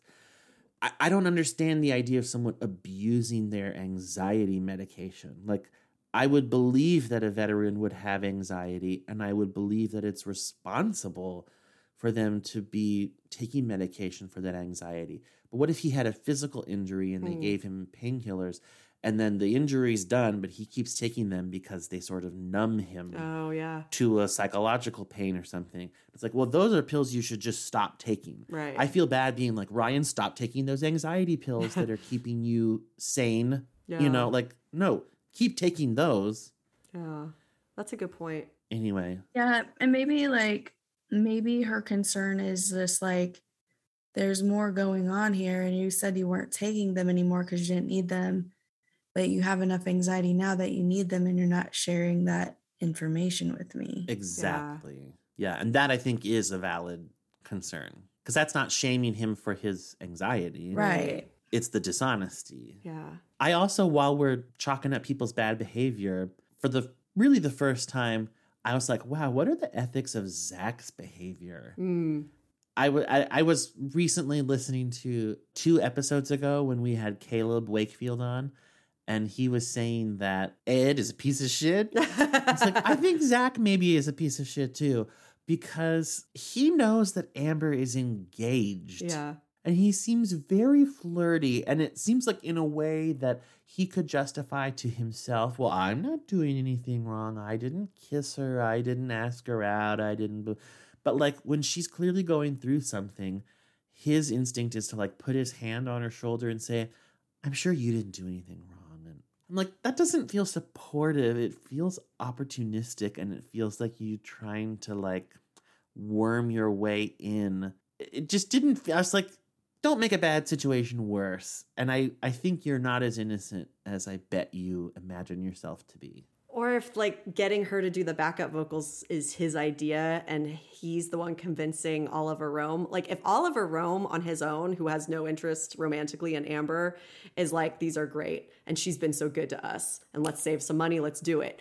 I found that moment joyful. Me too. But then when he was like, thanks, Zach, then I was like, now it's murky because Zach does have feelings for Amber. You know what I mean? Like that's less like beautiful friendship and, you know, work partnership. And it's a little bit more like, are you trying to make Amber indebted to you a little bit or like do something nice so that she'll see you differently or are you just like totally disregarding her engagement? That's true. I mean, I do think predatory behavior can come from very cute boys doing nice things, you know, like it doesn't always look a certain way. And so that is interesting. Yeah. And I might not go so far as to be like, he's a piece of shit, but it's like, don't do that. Just don't do that. Yeah, I definitely was like feeling like he was trying to like get some kind of brownie point reward in there somewhere because like he's sitting there while she's singing. He's the only one in there just like yeah, it's not the rest of the rocking band out and like and smiling nonstop. Yeah, and like at first I was like, oh yeah, this must just be like the guy that like he's the only one in the band, so to speak, but. Then I realized that it was like a whole band and was like, oh, okay, well, that is kind of weird. And then he does kind of like keep hanging out with her specifically, whereas the Rome guy, he was like flirting with her, but he was flirting with like everybody and just being like kind of a rock star guy. So yeah, I do. I think that he's being a little wormy. Yeah. He wields those dimples like weapons. Because that's so interesting because then, of course, Ryan is absolutely wrong in his actions. But the way he feels, that uncomfortable feeling, it's like he senses something is wrong and he is right about that. But then, of course, a healthy reaction would be, Amber, I trust you. I feel like this guy is a little inappropriate with you. And maybe just, you know, I don't mean to overstep. You're smart. I just wanted to point it out to you. And now maybe you can observe his behavior and tell me what you think. That would... Yeah, because I think the big missing piece in that, because I think you're right, but the big missing piece in that is Amber's behavior. And I don't feel like Amber has really crossed a line with Zach at all. I think he's flirting with her, and I think she's just being polite back. But I don't think she's really encouraging it. To the point that I think she may be oblivious to it. I think so. And so, yeah, I agree with you. Like, if he wanted to bring it up with her, not as judgment of anything she's done, but as a concern he's having I think that would be totally fine. I think that's how you handle it. Yeah. And I'm like, if he has any feelings that she could be slipping away from him somehow, I don't think like going in and just playing like, well, I'm just going to beat the shit out of this guy. It's going to make her like, make you win her back or win her, you know, like, I don't know.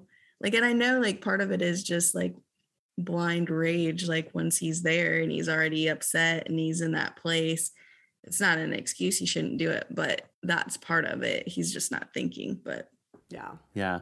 Oh, and that is chilling. It's not just that he, you know, punched Zach. It's the repeated. Yeah. And it's like a look on Matt Loria's face. It seems like he's gone. Yeah. Like he's in another mental space. Yeah. And he has checked out. It's really disturbing. He's treating Zach the way he treated that fellow soldier at that funeral when they got into the fight. But in that case, that guy was like making fun of their comrade who had just died by suicide. And I'm not saying it's justified, but I felt like all that anger was not as concerning to me in that moment. Like I wasn't like, Amber, red flag, get away from him. I mean, I think I did think, ooh, that is troubling, but understandable given the horrible comments this dude's making about a guy who's dead. And a very heightened situation already. Right. This is like, oh no, it's a pattern, and this was not at all deserving of that. I mean, even if Zach is overstepping, as we're saying, this is not how to handle it. And he must know, like, if he were being logical, Angela, you're absolutely right. He's got to know, well, this is not how to endear myself to right. So he's not thinking, he's just like reacting, and that's troubling too. Yeah. But I really wrote down, I was like, okay, get away from him now. Like, I was like, that would be my deal breaker moment. I'd be like, and we're done. Like, I mean, or at least I'd want to. I don't know if I really could, but I think that would be the moment I knew this won't work. That if I were Amber, I might not even leave yet, but that would be when I would start to understand, no, there's no future here. I even put after their scene about the pills, before the thing at the end, in my notes, I put, the writing is on the wall for them now, isn't it? Yeah, it really It's like, if I had never watched this before, I think after that scene, I'd be like, we're watching the de-evolution of this relationship. There's not going to be a salvage point down the road. Yeah. And then the end of the episode happens. And just, nope. No. Yeah, it was really awful to watch, and I really did feel scared of him. Well, speaking of devolving couples. Woo! You got a text from Ed Brooks. Oh. You guys have been texting each other a lot lately. Yeah, Sustainability Committee's taking over my life. Do you want some tea? No. I'm good. Ooh. Did you guys notice that you could read the text message? Like, it popped up? I did notice it was an enormous, like, 90 years old font. Yeah. A font for a 90-year-old, the size. I didn't read it, though. So I wrote it down. It says... Thanks, pal. Oh, you're welcome, pal. Ed's text. Hope you're feeling okay. Call if you want to talk. So it's not like, hey, sexy, but it's not sustainability meeting at 3, you know? Right. Yeah. Yeah. And so anyway, I did think it was interesting that Joel wasn't like going through her phone or anything. I mean, although you could, I suppose, debate the ethics of something dinging and even just looking at it, you know, like, oh, that's not my phone. But I will say he doesn't like open it up and start going through her stuff. Yeah. That is what appears on the screen. And maybe it's just natural. You hear a ding and you look. But anyway, I don't know if I have a strong opinion about that. I just thought it was interesting that essentially I think he catches her in a lie because she acts like the only reason Ed Brooks is texting her a lot is to talk sustainability. I don't know.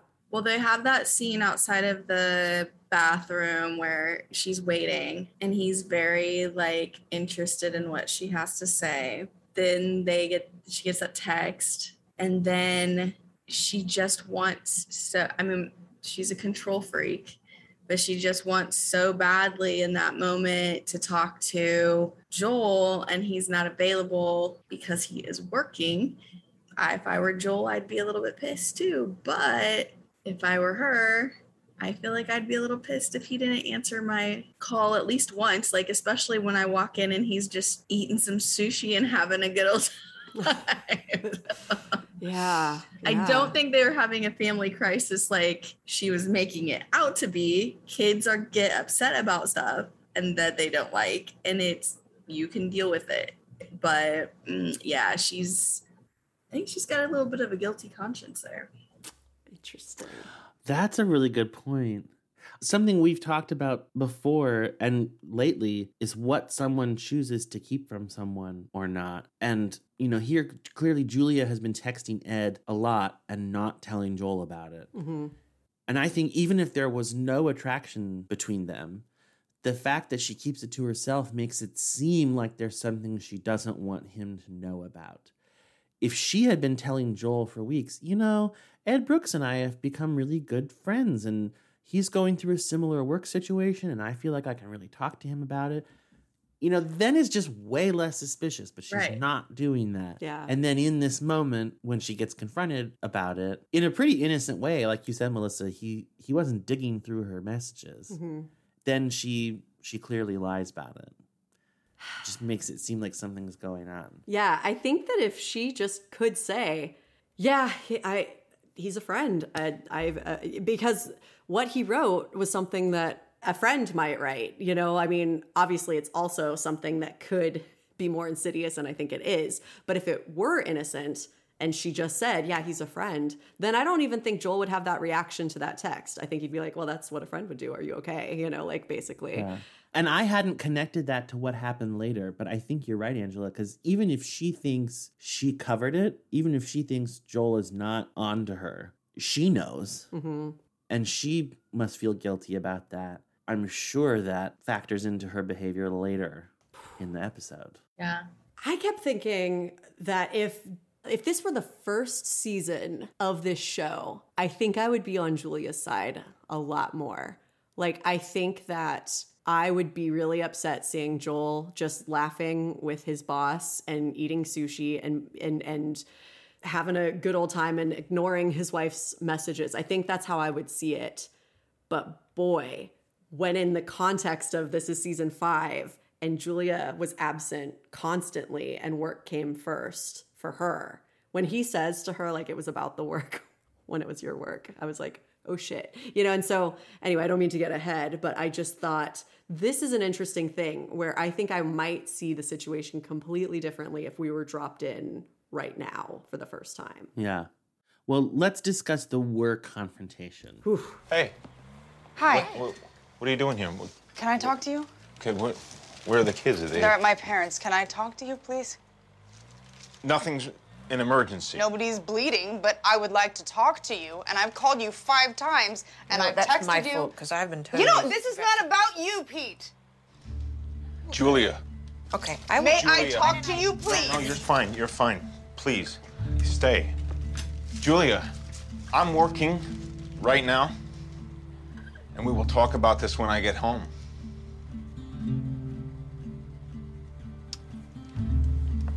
I'll see you whenever that is. What did you guys think of that? I remembered some scene of Julia showing up at Joel's work, but I didn't remember the details. And so when they were eating sushi, I was like, oh, this is it. This is it. Mm-hmm. It's like the dishwasher. You just see it was. And it's funny. My memory of the Joel Julia struggles in this season was that I was mostly on Joel's side. In this episode, at this point in time, I was more on Julia's side. Interesting. Which is not to say that I think she was blameless. Far from it. I think they were both at fault. Julia's clearly not making the best choices, but I don't think there's anything inherently wrong with her showing up to try and talk to him. Mm-hmm. Her tone, especially to Pete, Yeah. was really not good and not based on anything Pete did in that moment. Mm-hmm. I was like, well, you just took out some frustration or something on Pete, even though all Pete was doing was trying to take the blame for Joel's unavailability. But I felt like Joel's treatment to Julia was like a parent to a child. Like he was refusing to reward her bad behavior, which there may be some logic to that. Like if I give in to Julia. Now I'm just going to teach her that this is an acceptable way to get my attention. But I think he should have stepped outside and spoken to Julia, which was all she was asking for. You know, she wasn't saying, come home right now, especially if he wanted to save face in front of Pete. Get this situation out from in front of your boss. Mm-hmm. Go deal with it privately. But putting his foot down in that moment, I felt like was him saying, unless the kids are bleeding, I don't consider whatever you have to say to me important enough to pause what I'm doing. I'm like, that's not going to help the larger situation. And if I were Julia in that moment, I would feel completely abandoned. And it also, I thought, I wasn't thinking about the guilt with the text, which I now I'm thinking must have factored into it. But there was also that scene with Victor where he yelled at Julia on the steps and he's like, you said I was smart. You're a liar. I thought that's the kind of stuff Joel is not there for. Yeah, and that I is just true. felt some compassion to Julia. I don't know. I feel like Joel has a little bit of an attitude of like, well, if things are bad with Victor, it's your fault because you thought we should keep him back. Like, well, you can't tell your wife, you made this bed, now lie in it. That's not being supportive. But anyway, that was my thoughts on that scene. I think that is really the scene where I would think if we were just dropped in, why won't he just go talk to her? But really, I can't stop flipping it. And Joel even does it at the end of the episode, you know, where, you know, I gave you 9 years, I championed you for 9 years, you can't give me 3 months. That's all I could think of. I was like, Julia would have lost her mind if the reverse had happened. And I'm glad he said that. He was like, you talking to Pete that way is the equivalent of me talking to Leon Dengraff that way. I would, and like, I can't even picture that scene. I can't imagine Joel showing up and doing that. And she did have this air of entitlement of like, well, I tried to call you 5 times. Well, maybe you're not entitled to speak to him at any moment you so wish. I mean, yeah, if he's at work and these are regular working hours. He's unavailable. Yeah, and I mean, I just imagine the reverse must have happened so often. And maybe you get into that fight when he comes home, like, hey, that's not fair. Don't let me call you all day and you never check. Like, you've got to check. We need to have a conversation about what this needs to look like. I realize you're at work, but I was losing my mind.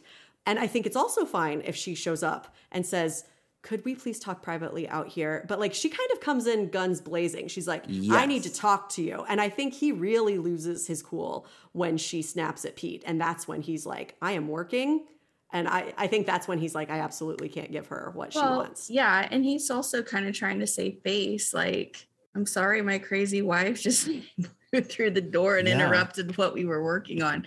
Like, maybe he doesn't want to establish it that that's going to be a regular thing because he's concerned about his job. That's embarrassing. It would be embarrassing for a man or a woman, but like there's an interesting like undermining masculinity, like, and Joel is usually very cool about that, you know, like he was a stay-at-home dad for years and years. I don't think that that's something that really concerns him, but I think that might feel a little like, and maybe I don't need to bring gender into it at all. I don't know, but yeah, it's embarrassing no matter who you are. I will say though, something that Julia says later that I feel like Joel is not really responding to. She says, we never went through anything like this when you were at home. And I think she's right. Yeah. I think comparing Joel's time at home with their genius 5-year-old organizing play. I mean, I don't want to say this because now I sound like I'm trivializing it. But I think that situation, home alone with Sydney, is different from being home alone with their 10-year-old son who just got held back a grade and is having massive troubles succeeding academically. And they've only known this son for a year. Yeah. I think that's really different from anything that Joel ever dealt with. And Joel even said it earlier, I think this season, when he was criticizing Julia for making some decision on her own. And she said, I'm sure you saw plenty that I didn't see while I was working, and you made decisions without even consulting me. Yeah, PB&J or tuna fish, ballet or karate, nothing like this. Nothing like this ever came up. So by his own admission, Yeah. she is dealing with more than he ever dealt with. And I think she's saying, you know, I'm not letting you go back to work. I need you because something major is happening and you're just absent. Good point. When there was a family crisis while Julia was still working, what did she do? She quit her job. Yeah. Well, let me play this, because I had another revelation about this, but let me play their last little fight. I was trying to deal with Victor, and he's so upset. Yes. He's and so upset. That's the I feel position like you you're wanted not to be in. there. I'm not there for Victor. I feel like I you're am not there for even him. there. I'm there for Sydney. What more do you What want? about How me? much more? What about I needed you in that What moment. I about felt like I you? was drowning, and I could not get a hold of you. God. And you're just having casual sushi dinner. How could you do that to me? How could you do that to me? I could not get a hold of you. I never would have walked into your office with Leon Dangraff and talked to him that way. I never would have done that to him. I never would have done that. This is not about the work. Him that way. I never would have treated you that way. That could have cost me my job, Julia. Joel, this is about I give you 9 years. Victor. I championed you for 9 years, and you can't give me 3 months. This is not about the work. It's not? This is about a family crisis that is it was about the work right when now. you were working. It was about the work when you were working, and I was there for you. I supported you. I worked over every deposition you had. I was there to champion every trial. Every trial. I'm sharing in your joy on this project, Joel. Great. But we're It going really through a family shows. crisis right now. Okay.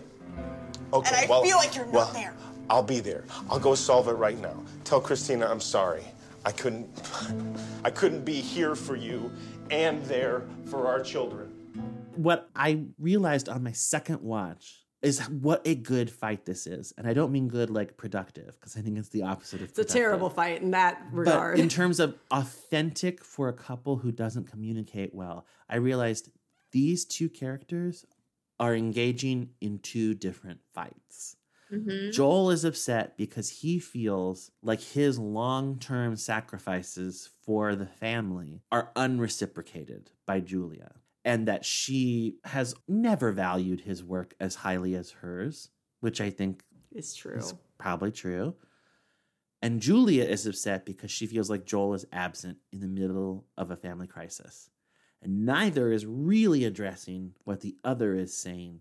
They're just shouting past one another. And it's like, oh, that is what people do all the time. They're not even upset about the same stuff. Yeah, that is such a good point. And then it's like, well, how is it ever going to get resolved? You're trying to solve for X and he's trying to solve for Y. You're never going to solve it. That's insightful as hell. You're totally right. And by that definition, I think they're both right and I think they're both wrong. You know, I keep looking at it like, who do I think is more right? And it's just like, that's probably not a very productive approach to looking at this storyline, actually. They're both making mistakes and they're both not hearing each other. I think it's more resonating with me, Joel's concerns, because I do think that she has always taken him for granted and that he has done so much. And I think it totally makes sense that he would be this frustrated, you know, like, wow, when it's my turn, you really don't come through. But I do think maybe she would be coming through if it was still just Sydney and the situations they used to have. I think she could probably be handling that. Although maybe not, because that one episode from like season 2, when they were both working, it was falling apart and it was just Sydney. And Well, and I do think that his issue is much longer term. Yeah. He's upset about something, like he just said, that is 9 years in the making. Yeah.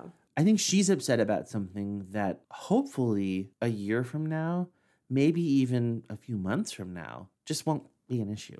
Yeah. And then she's maybe not seeing the bigger picture. Like, just give it a little time, Julia. It sucks right now because you are right in the middle of it. But maybe you just have to endure it a little bit. When, like Angela, you said earlier, yeah, kids get upset about stuff. And I don't think you said that to be like callous to kids being upset, but that what happens after that is, and then they get over it and they move on. Like, it sucks while it's happening, but it's not forever. Right. And he'll, you know, he's a teenager-ish and he's had a hard life and he has people who care about him, but for him, it's hard to see like that this is a good thing and that he is a smart kid and that he just does need some help. And so he's embarrassed. And so who do kids lash out at the most when they're embarrassed? But the people they feel the safest with, which is usually the mom or the dad. But a lot of times it's the mom. And then the mom has to deal with all that. And so she's like, well, this sucks a lot because Joel's not here to get yelled at and beaten down and know what to say. And so she does feel alone. But I also think, like, Julia, sometimes you make a bigger deal out of things than you really need to make a big deal out of. That's true. And, you know, she says, we mentioned a few episodes ago, just insecurity. I think her insecurity is really cutting her off, like, at the knees, because she said, I felt like I was drowning, and feel how you feel. But I actually think she's doing a fine job. Yeah. If she could just convince herself of that. I mean, I think she thinks things aren't okay unless Victor is happy and smiling. This is day 1 of him in the new classroom. This is going to be probably the worst day. You have to give it more than 24 hours before you just go, oh, this is not working. I'm failing. You're doing fine. So maybe that means Joel should have his phone on for day 1. You know what? Like, or maybe even take day 1 off so that he can be available and they can hang out together. Not saying that he should, but that. Although Joel was there at the school, so he true. did make some time. I am, you know, I'm mostly on Joel's side, but I keep trying to be really fair and not just rant. And so I did want to say, was it a sweet thing for Victor to take him into the bathroom so that he could get away from those kids who were like laughing at him? Or was that sort of a way to cut Julia off because obviously she can't go into the boys' bathroom? I wondered. It looked like an all-gender restroom, actually. Did it? Because it had both logos and it had a handicap thing. So I think it was a handicap restroom. Blowing my mind. I really didn't even notice that. I just assumed that she felt like, well, now I can't go in there. Oh, here's Ed. Like, that was like, yeah. I felt like it was probably more just to chill both of them out because she was like being like kind of intense and he was trying to deal with it. And so I think he just went in to give him a little pep talk or whatever. But one thing I was going to go back and say about Julia too is she's so much always like a perfectionist and in control. And so I think that's why things are more intense or why she feels like she's drowning because she can't make him happy. Like you just can't. Like remember, I don't remember which it was the episode where she's trying to get Sydney to go swimming with her. Yeah. And Sydney was like freaking out and all she wanted was to have her be as happy as she was about swimming. And it was not happening. And she was just so upset and overwhelmed by that because how could Sydney not feel the same way? And she wanted to fix Zeke's financial problems and she wanted to get Zoe a GED and she wants to just, she's like applying her own problem solving methods that she fixes her own problems with to other people and never realizing that like maybe people have their own methods of dealing with these things and you can't impose yours on other people. She's also taking complex feelings and simplifying them by doing that. Yeah. This feeling is a problem I need to solve. Right. Oh, I think it's just something that Victor is going to feel for a while. Yeah. Until he gets through it. Yeah. Yeah. And same with her. I think then she feels this anxiety in the moment of, oh, Victor's upset. I'm drowning. You're not. That's this plan maybe succeeding. You just have to wait it out a little. Go have a glass of wine. Your kids are old enough to hang out by themselves and you've sent them both to their rooms. So just sit there and you try Joel once or twice maybe. But like if he doesn't call you back, be like, I will talk to him later. I just need to. And don't then turn to Ed Brooks and instead confide in him.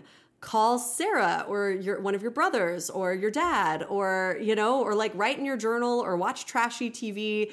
But like, you know what? It's like she either has to talk to Joel or she has to text Ed. And I'm like, those are not your options right now. Joel's at work and Ed is a dangerous road. And, you know, so I think that's a problem too. Her feeling like Caleb earlier, you were like, feel your feelings, but... And that's absolutely it. Like we should feel our feelings, but we should also be able to regulate our feelings sometimes. And you know, like this is a hard, sucky situation. And he is, you know, Julia is getting the brunt of it, and that sucks. And I think absolutely talk to Joel about that. but don't create more problems. I mean, how much of this whole Victor situation is made worse by the fact that she and Joel are really fighting and not getting along? If they could be a united front on this, then this would just suck, but they'd be there for each other. And I think that a lot of the reason that they're fighting is Julia. I really do think that. And so that's hard. A smaller issue, but an observation I wanted to make. I used to think on my previous watches that Sydney was a little brat all the time. And in this rewatch, I've been like waiting for it to show up. I'm like, wait, when does Sydney become just insufferable? I thought she was just horrible. And she seems to always be like, oh, no, this is okay. This is okay. Here we got it. This is the brattiness I remember from Sydney. Calling out behavior that everyone can plainly see for themselves. Keeping tabs on other people's punishments, whining, her catchphrase basically being, that's so unfair. I just like, okay, this, oh, it was just awful. How old is she in this? Like, how old is she in this episode? She's actually in 4th grade because they keep saying, like, Victor's like, I don't want to be in Sydney's grade. And so aren't you like 9 probably, I would guess? Yeah. Okay, I was thinking she might be slightly older than that because she has, like, in this episode, she has the air of a 12 or 13-year-old girl. Just, like, everything is horrible. She is gifted. Like, if that... Victor said the S word. No dessert, right? Shut up. It's funny. You worry about you. Victor can worry about Victor. I mean, it really didn't drive me that crazy, even though I agreed that it wasn't acceptable behavior, but I did find it very believable behavior. I was like, that's probably what a sibling would be doing, especially if all the attention was on the other sibling, as it often is, really. The time I thought Sydney was insufferable was when she was like, your mom doesn't even love you, and then he threw the bat at her. That's when I'm like, and Sydney, horrible. This one I was like, well, keeping tabs on behaviors, that's very sibling-ish. It sucks, but it didn't incense me, like saying your mom didn't love you. I was like, no, horrible. So anyway. Well, before we wrap up, I just wanted to play one little moment additionally that made me laugh. I knew Drew was gonna have this like cool, hip, young, pretty mom. Does Drew know? Give you the money later. Oh, please do. Yeah, you owe me for that. I loved that. That's true. That was just a little scene. That was like a storyline in and of itself, of just a scene, like just checking in. I did want to say, not trying to sound judgmental about Natalie and Drew's arrangement, but just genuinely confused about it. I'm like, if you are casually sleeping with someone, do you then accompany them to family events, which she has done like twice now, the luncheonette recording and now this, and then say it's casual, which basically announces to everyone, like, because it'd be different if you were like, oh, we're just friends. We're fucking. Yeah. Yeah. I mean, it'd be different to just be like, we're just friends, and then they're like, oh, okay.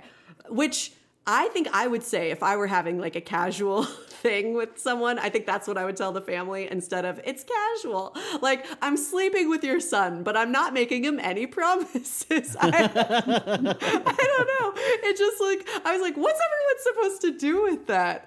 It didn't bother me really. I just found it so puzzling. And I did. I thought it was funny. I was just like, why not just be like, oh, we're friends, and save all the questions and weird reactions? Yeah. And I thought maybe it was like an interesting thing actually, because Natalie in an earlier episode said that she was so good in high school. And so that's part of why she wants like a casual thing with Drew. She just wants to like let go. And so I thought maybe this is actually kind of funny. Like, she's not good at this, like she's not cool about it. She's like, we're casual, like, but she's, I don't know. I thought that was, I like that. Which, That's funny. You're really peeling the onion that is Natalie. Thank you. No stone unturned.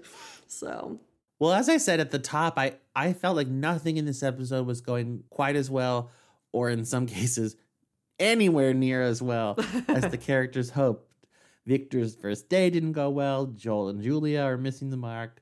Jasmine and Crosby. Christina's campaign. Max asking out Ruby. Drew and Natalie. Amber and Ryan. Everyone is striving for something in this episode, and everyone came up short. Yeah. Yeah. It was so stressful. I was like, that explains my reaction watching it. I really did feel that way. Anxiety. Mm-hmm. Yeah. I don't know if there's a lesson in that. Like, are we supposed to admire any particular character? Maybe Christina. She seemed maybe the most at peace with her defeat. I didn't win, but it's fine. I did some things that I wanted to do. Gwen told me I already won, and I think she's right. Like, I think maybe just tackling something major and going for something, maybe that really was the thing. And in that sense, I think Max succeeded. Yeah. You know, he asked her out. She said no. He accepted took it. Yeah. Good. That's a lesson learned. Yeah. I don't know if anyone else really learned. Yeah, I just think I want to pick back up for the next episode now because I'm reinvested again. Just when you thought you were out, they pull you back in. They pulled me back in. I agree. Like, I think this would be an episode that would, like, if I weren't podcasting it and if Angela were co-host of Parenthood Pals and said, watch this one, and I did, I'd say the same thing. I'd be like, whoa, this show, man. Except I'd be like, do I like Crosby? Didn't I say he was one of my favorite characters? What do I think of Crosby now? Anyway, that was a takeaway for me. I'm like, how is Jasmine married to him? Bring back Dr. Joe. No, I just... Yes. Well, looking at the air dates, next week is the mid-season finale. So as much as the shit hit the fan in this episode, someone's going to turn the fan on the next episode, or they're going to clean it up. I don't know. I don't remember. I will say this episode did not make me cry once. Yeah. Which is weird because normally I cry like at every episode, but yeah, me neither. About the only part that I felt a little choked up was when Amber and Zeke were in the police station. That got me. The way she just crumpled when he walked in. Yeah. That broke my heart. Yeah, I didn't cry at this one either. I think I just felt very stressed out. Yeah. And disappointed. I'm like, the Julia Joel storyline, I think this time around is excellent. Like, me too. I think it's one of the best stories they've had. And I remember in the past, Caleb and I have talked about this, I remember thinking it came out of nowhere, it didn't make any sense, and it felt like it was just like contrived. And this time I'm like, no, the writing has been on the wall the whole time with their miscommunication and her not valuing him as a worker, or like really maybe as a parent, like just taking him for granted. And so it just totally works, but it's very upsetting to watch. I really don't like it. It like makes me feel all icky. Yeah. But they are like such good actors. And I think that every time I've ever watched that show is just how the chemistry that they all have to have in order to like make those fight scenes just so realistic like that. Yeah, I just love the acting. So good. Yeah. So true. It's crazy that such beautiful people would also be so talented. Because even while Julia and Joel were fighting, I'm like, you're both so attractive. But like, but they're very good actors. So, I mean, it only distracted me for a moment. And then I'm like in it. But I mean, every once in a while, it will just strike me. I'm like, my goodness, just make it work, you two beautiful people. Anyway, well, thank you again, Angela. Like, it was so fun to have you back on. Yeah. Yeah. Yeah, you're welcome. I feel like I didn't contribute as much today, but never. It's good to see you guys' faces, though. Good to see your face. You too. Everyone, please listen to us. Wait, you're already doing that. Hold on. Please check us out on social media. That's it. Facebook, Instagram, Twitter, Parenthood Pals everywhere. If you like what you hear, it means the world when you leave a rating or a review on iTunes, or if you send us like an email or an Instagram message telling us you like it. It's just like we live off of that, man. Like oxygen. We just love it. We do. You can find all of that info at our website, parenthoodpals.com. Thanks, as always, for listening. And until next time, may God bless and keep you always. And may your wishes all come true.